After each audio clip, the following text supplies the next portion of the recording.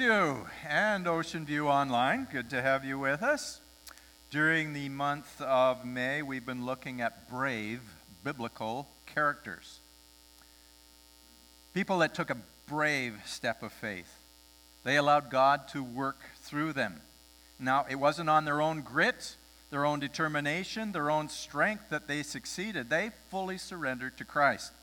And that's not just true 3,000 years ago, it's still true today. It's not about trying harder, it's about relying on Jesus. Last week we had a peek at Benaiah with big implications in our lives. Benaiah chased a lion, which made us think about chasing lions in our own lives. Circumstances that are attacking us or areas that God is challenging us to step into. And we learned that if you want to be a lion chaser, number one, lion chasers know that the bigger their God is, the smaller the lions become. We have a great, big, wonderful God. Number two, lion chasers understand that playing it safe is risky. In doing life with Jesus, we have to take faith risks. In the kingdom of God, we find that we have to trust God all the time. And that takes faith. We can't always play it safe. Sometimes we have to take faith risks, chasing lions like Benaiah. Now, today is Mother's Day, and so I felt that we should look at one of the stories that features a woman. So we're going to look at a woman who was fearless for God, and her name was Deborah. And she was, among other things, an incredible leader of the nation of Israel. So first of all, we have to figure out, how do we pronounce her name? Because I grew up thinking it was Deborah, but there's an O in there. And in Hebrew, it is Deborah. And the accents on the last syllable. You know what I mean. Deborah, and in Hebrew, modern Hebrew, they don't have a B, they use a V, so Deborah. So it would be Deborah, and Deborah is a B. So it's the B is Deborah. And so I'm going to use Deborah. So if you don't like that, too bad, that's how I'm going to pronounce it. So today we're going to talk about a lady named Deborah. Now, to start off, maybe you remember a movie that came out a few years ago. 2019 actually, Captain Marvel, and it starred Brie Larson. Instead of the damsel in distress, this was the damsel who came to the aid of those in distress. It was very well received in the box office. It actually made $1.1 billion. It's interesting, Brie Larson comments on taking this particular role. She says, "When the opportunity came to play Captain Marvel, this symbol of feminism, I saw it as an opportunity to play an empowering role for women. I saw this role and this film as an important step, and I wanted to be a part of it. I think Captain Marvel sends out a message that's undeniably important to the world right now." Well, Deborah had the same effect for the last 3,300 years that Brie Larson had playing that role. Many similarities to Judges chapter 4. Now, I don't think Deborah was exactly a Captain Marvel, but she was a hero, someone that the people of Israel needed at a very specific time in their journey. She made herself available to God, and she was able to use her time and talents to God's glory. If you've never read the story of Deborah before, let's start at the beginning, which is found in Judges chapter 4 in the Old Testament. "Again, the Israelites did evil in the eyes of the Lord, now that Ehud was dead. So the Lord sold him into the hands of Jabin, king of Canaan, who reigned in Hazor. Sisera, the commander of his army, was based in Harosheth Hagoyim, because he had 900 chariots fitted with iron and had cruelly oppressed the Israelites for 20 years. They cried to the Lord for help." Now, this was the period of the judges. Moses had led the people of Egypt out of Egypt into the promised land of Canaan. Joshua led the people into the land, but there was no chain of command that produced the next leader. Instead, God raised up leaders who were called judges. And that's why the book is called Judges. Yeah, it makes sense. Now, you're going to see different names in Judges. You will know some of the stories. It's spread out over the land of Israel, and it is about 100 years is going on here. There are names like Gideon and Samson and maybe Ehud, you might know. There's a few other ones that are kind of strange, little bits and stories. Jephthah. The one before Deborah was Ehud. Now, he had an interesting story all his own, but we won't go into that this morning. We're going to talk about Deborah. The Canaanites surrounded the nation of Israel. Israel was more in the mountains around. There's the top, you see the Lake Galilee and the Dead Sea down at the bottom, and that's mountainous area. The Israelites were in the mountains. On the coastal range were the Philistines, the Canaanites, and in the north and around, and more in the lowlands was the Canaanite countries. You'll call them countries, principalities, city-states more than. You had a city, and if you had a big city, you had a lot of power. If you had a small city, you had a small amount of power. And there was lots of give and take of tribal warfare. King Jabin was a Canaanite king, and he was very powerful in the north. So the north, you see Hazor. That was his capital city. They were Canaanites. They were coming and pressing down from the north. He had a general, General Sisera, was headquartered in Harosheth Hagoyim. And that's just the little point on the Mediterranean coast there is Mount Carmel. And Harosheth Hagoyim is just in that area, just at the foothills of the Shephelah, which is the lowlands there. And it's just at the edge of the mountains. And there was an army post there.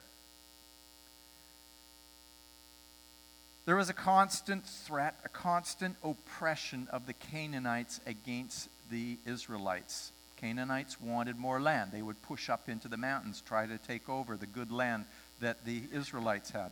So there would be taxes. There would be raids. There would be theft.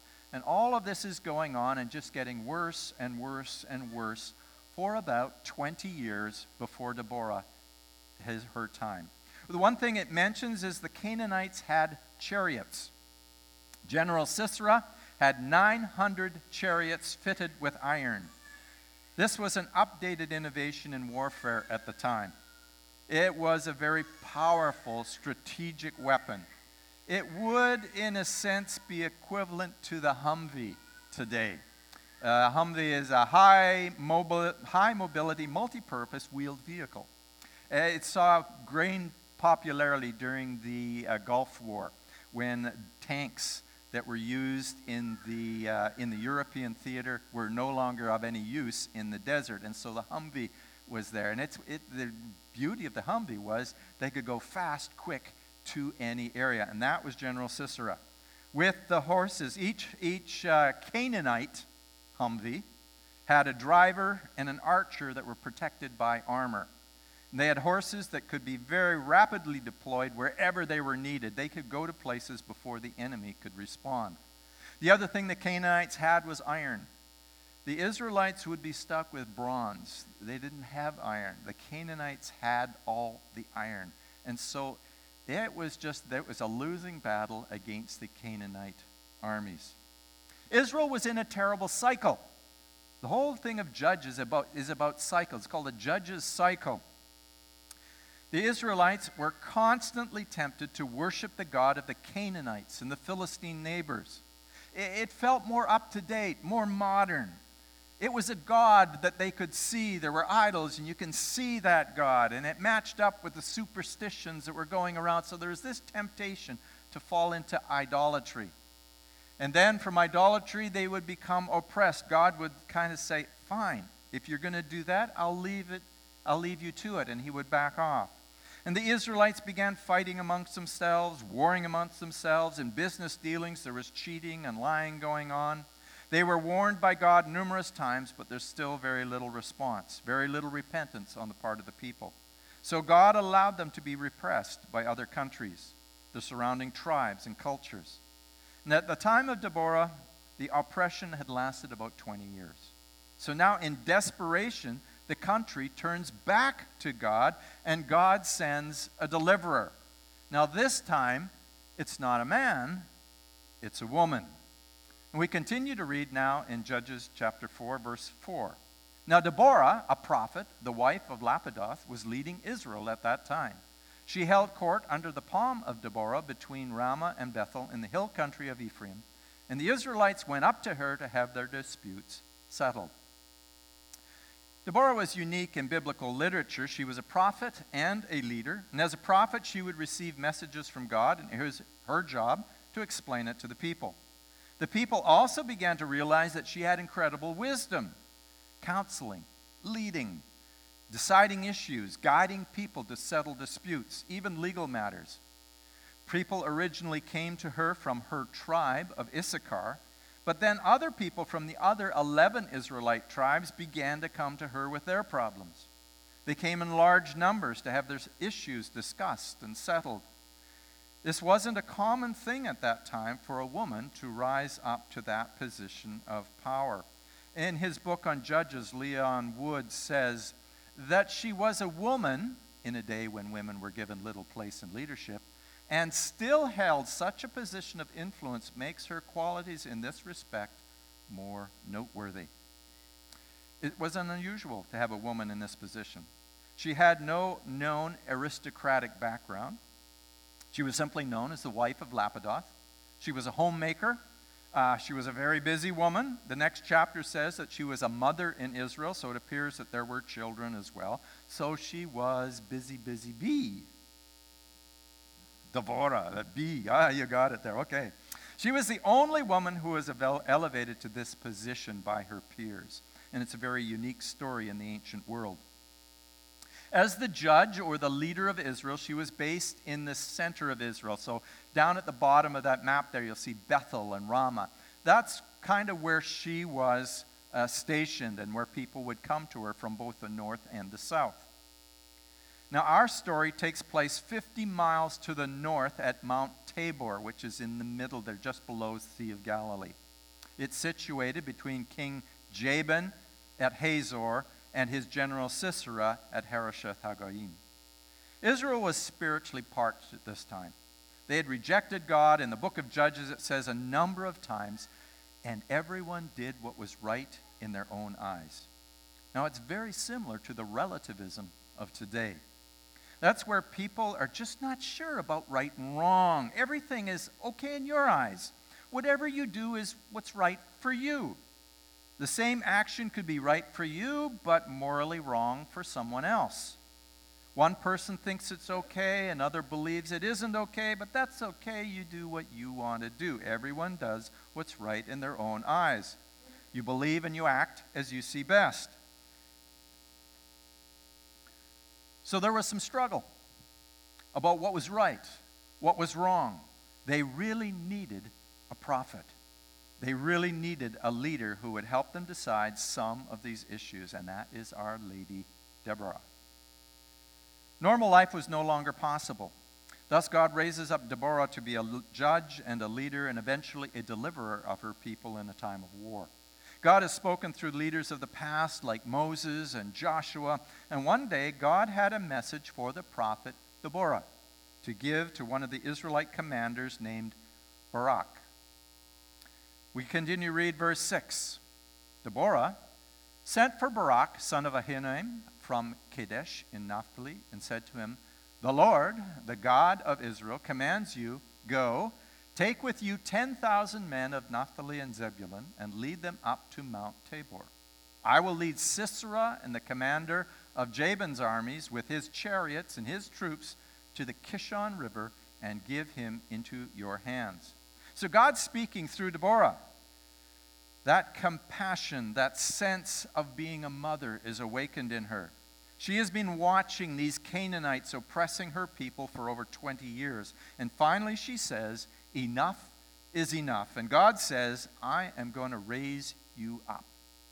Now, we miss the entire point of the story if we just think, wow, what an amazing woman. Or what leadership, what wisdom. Deborah would say, all of that came from God. God was the total source of strength and wisdom for her. And Deborah would want us to know just how amazing God is. We can sense the Holy Spirit moving us sometimes to take up a challenge, to chase some lions. But we may feel ill-equipped for the task. Like, God's telling me to do this, but I don't think I can do this. I'm not equipped. But you see, God doesn't call the equipped. God does equip the ones he calls, however. And I'm sure Deborah must have felt out of her element, being the leader of Israel at this time, being a woman and leading Israel, and telling the Israeli general or commander, God wants you to go to war. But God called her and equipped her to do the job. And he'll do the same for each one of us. It appears that Israel was weak as a nation because they kept abandoning God. It was only when they were in serious trouble that they would actually cry out to God and ask for help. And then he would send a rescuer.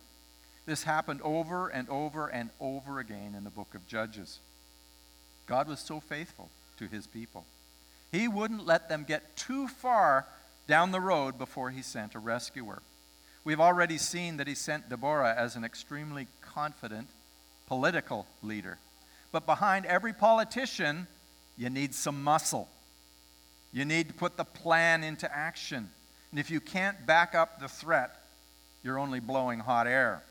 So Deborah calls Barak to step up. And Deborah finds Barak in the north and gives him God's message. Get 10,000 of your militia from the two northern tribes, Naphtali and Zebulun. Head to Mount Tabor and make a show of defiance to King Jabin's army. If you're on top of Mount Tabor, the chariots can't reach you, but you could get starved out. So what's Commander Barak's response? Okay, she says, Barak, get men. And here's what Barak says. Barak said to her, if you go with me, I will go. But if you don't go with me, I won't go. That was me with my mom. If you go with me. Barak seems to lack confidence. God has chosen him, and so has Deborah. 10,000 warriors follow him, but he is against this superior force, these 900 iron chariots with iron weapons, and there would have been infantry to go along with them as well. The Canaanites had more weapons, more men, iron weapons, and so he says to Deborah, if you go with me, I'll go. Now Deborah agrees to go with him when we read, certainly I will go with you, said Deborah, but because of the course you are taking, the honor will not be yours, for the Lord will deliver Sisera into the hands of a woman. So Deborah went with Barak to Kadesh. It seems a little bit of a rebuke, doesn't it? It sounds like, oh man, you are going to lose out. I think Barak is thinking, I don't care. Whoever gets the glory, whatever, but I got to go to war and I'm not really looking forward to it. A future event will see the defeat of the enemy's commander, but the glory won't go to Barak, it will go to a woman instead. I think there is a little bit of Barak's hesitation in all of us. Maybe there's a lot in some of us. If we're totally honest, in those big moments when God calls us to step out in obedience to him, we would often say, God, I want to, but I'm so nervous, I'm so scared, it's like chasing lions. This seems crazy. And that's why the Bible continues to resonate throughout the centuries. We are 3,300 years away from this story, and yet we can identify with a guy like Barak. He is extremely human. Now, what I think Barak was saying was, I want to do God's will in this adventure, but I'm just not sure about this faith step. And he turns to Deborah and he says, Deborah, I've seen that God is with you. Please go with me. I want to be 100% sure that this is God's doing. And I want you to know that, I want to know that God is with me. Deborah, you're the one giving these commands. You're the one speaking to God. You know God. Please go with me. The presence of the prophetess would assure contact with the Lord throughout the whole time, especially if something were to go wrong. So typically in the ancient world, the seer, the prophet, or the oracle would be found in the army camp, no matter where you were. Greeks, Romans, Canaanites, there would be some sort of wise man or prophet or seer or witch doctor. Often great weight was put in what the gods thought. Please don't offend the gods or we'll lose this encounter. Just like the presence of Moses and the Ark of the Covenant brought victory in battle, and their absence meant defeat, Barak is saying, I need to know that God is with me. God is with you, Deborah. Please come with me. Now let me tell you, if you are a follower of Jesus, you will be asked at some time in your life, or many times in your life, to go with someone. Maybe it's their first visit to a worship service. I'll go, but will you go with me? Maybe they're going to participate in an Alpha course. Maybe it's a visit to Sunday school or vacation Bible school or a summer on-site camp or a youth group. Will you go with me? Maybe it's a visit to the hospital. Hey, I've got to go see my mom, and I'm just freaked out by all this hospital stuff. Can you go with me? Maybe it's meeting at the funeral home. My daughter Sarah had just married into Rob's family, the Lacey family, and Rob's grandfather passed away within about a week or two of the wedding. And the family was actually freaked out. They didn't know what to do. They didn't know how to deal with a funeral. They didn't even know where to start. And my daughter had been going to funerals since she was 3 years old. I would lead a funeral, and she'd sit in the back row and color or do whatever. And so she knew everything that was supposed to happen, what was supposed to go on. So she took Rob and the family through the whole process and helped them arrange a funeral for Grandpa. It was something that they were very unfamiliar with, but it was something that she knew all about. You will be asked, as a follower of Jesus, to go with somebody. But even as a Christian, you will sometimes say, can you go with me? Can you help me? Can you be with me? Even as believers, we will look for people to go with us. But eventually, we are going to realize that it is Jesus going with us. That through all of life, it is Jesus who is going beside us. He promised to send the Comforter. But until we mature into that knowledge, we will often say, please, will you go with me?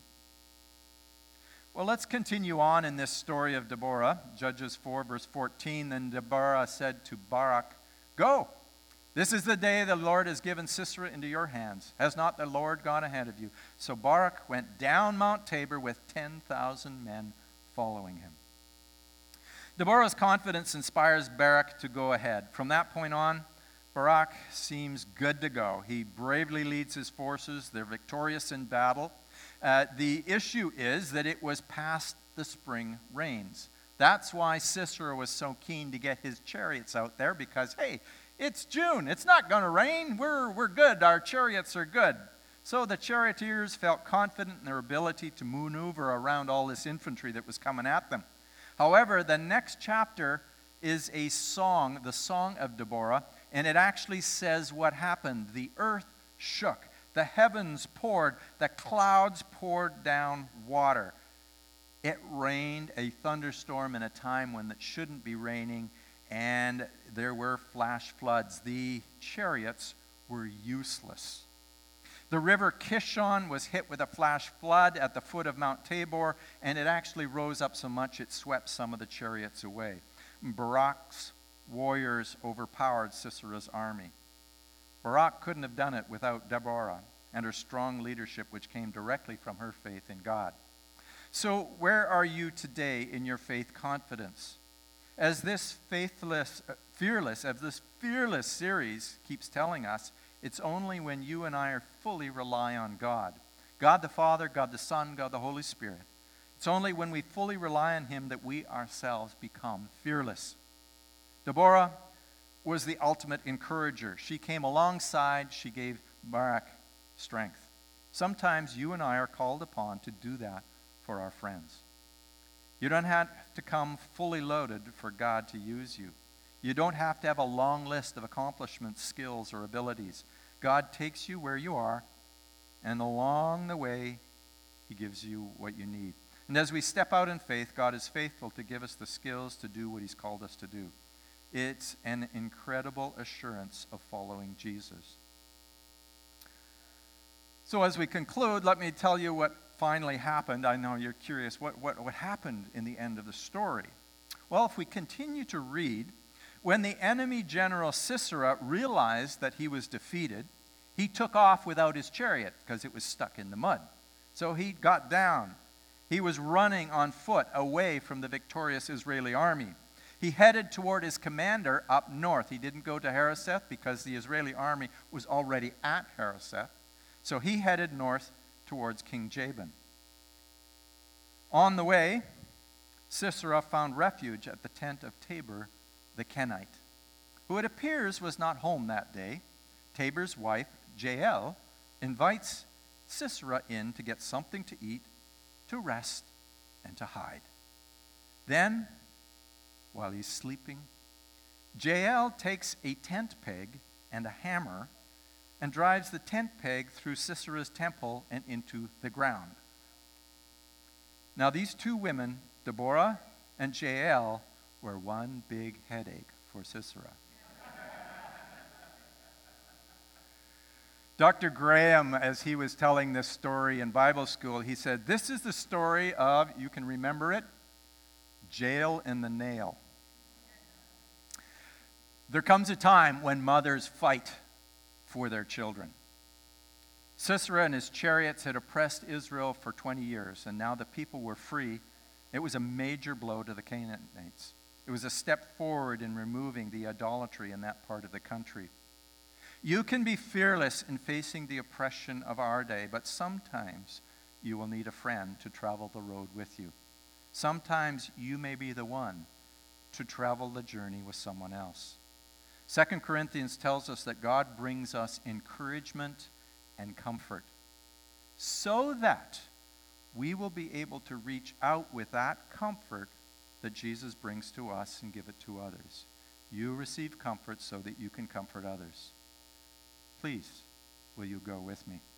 I pray that in this week ahead, that when you are asked to go along with someone, that you will be fearless and able to come alongside. And some of us may just need to ask someone, please, can you go with me? Lord, thank you that you promised to go with us. Give us the grace to travel the road with someone else. Amen. I'm going to ask Justin to come.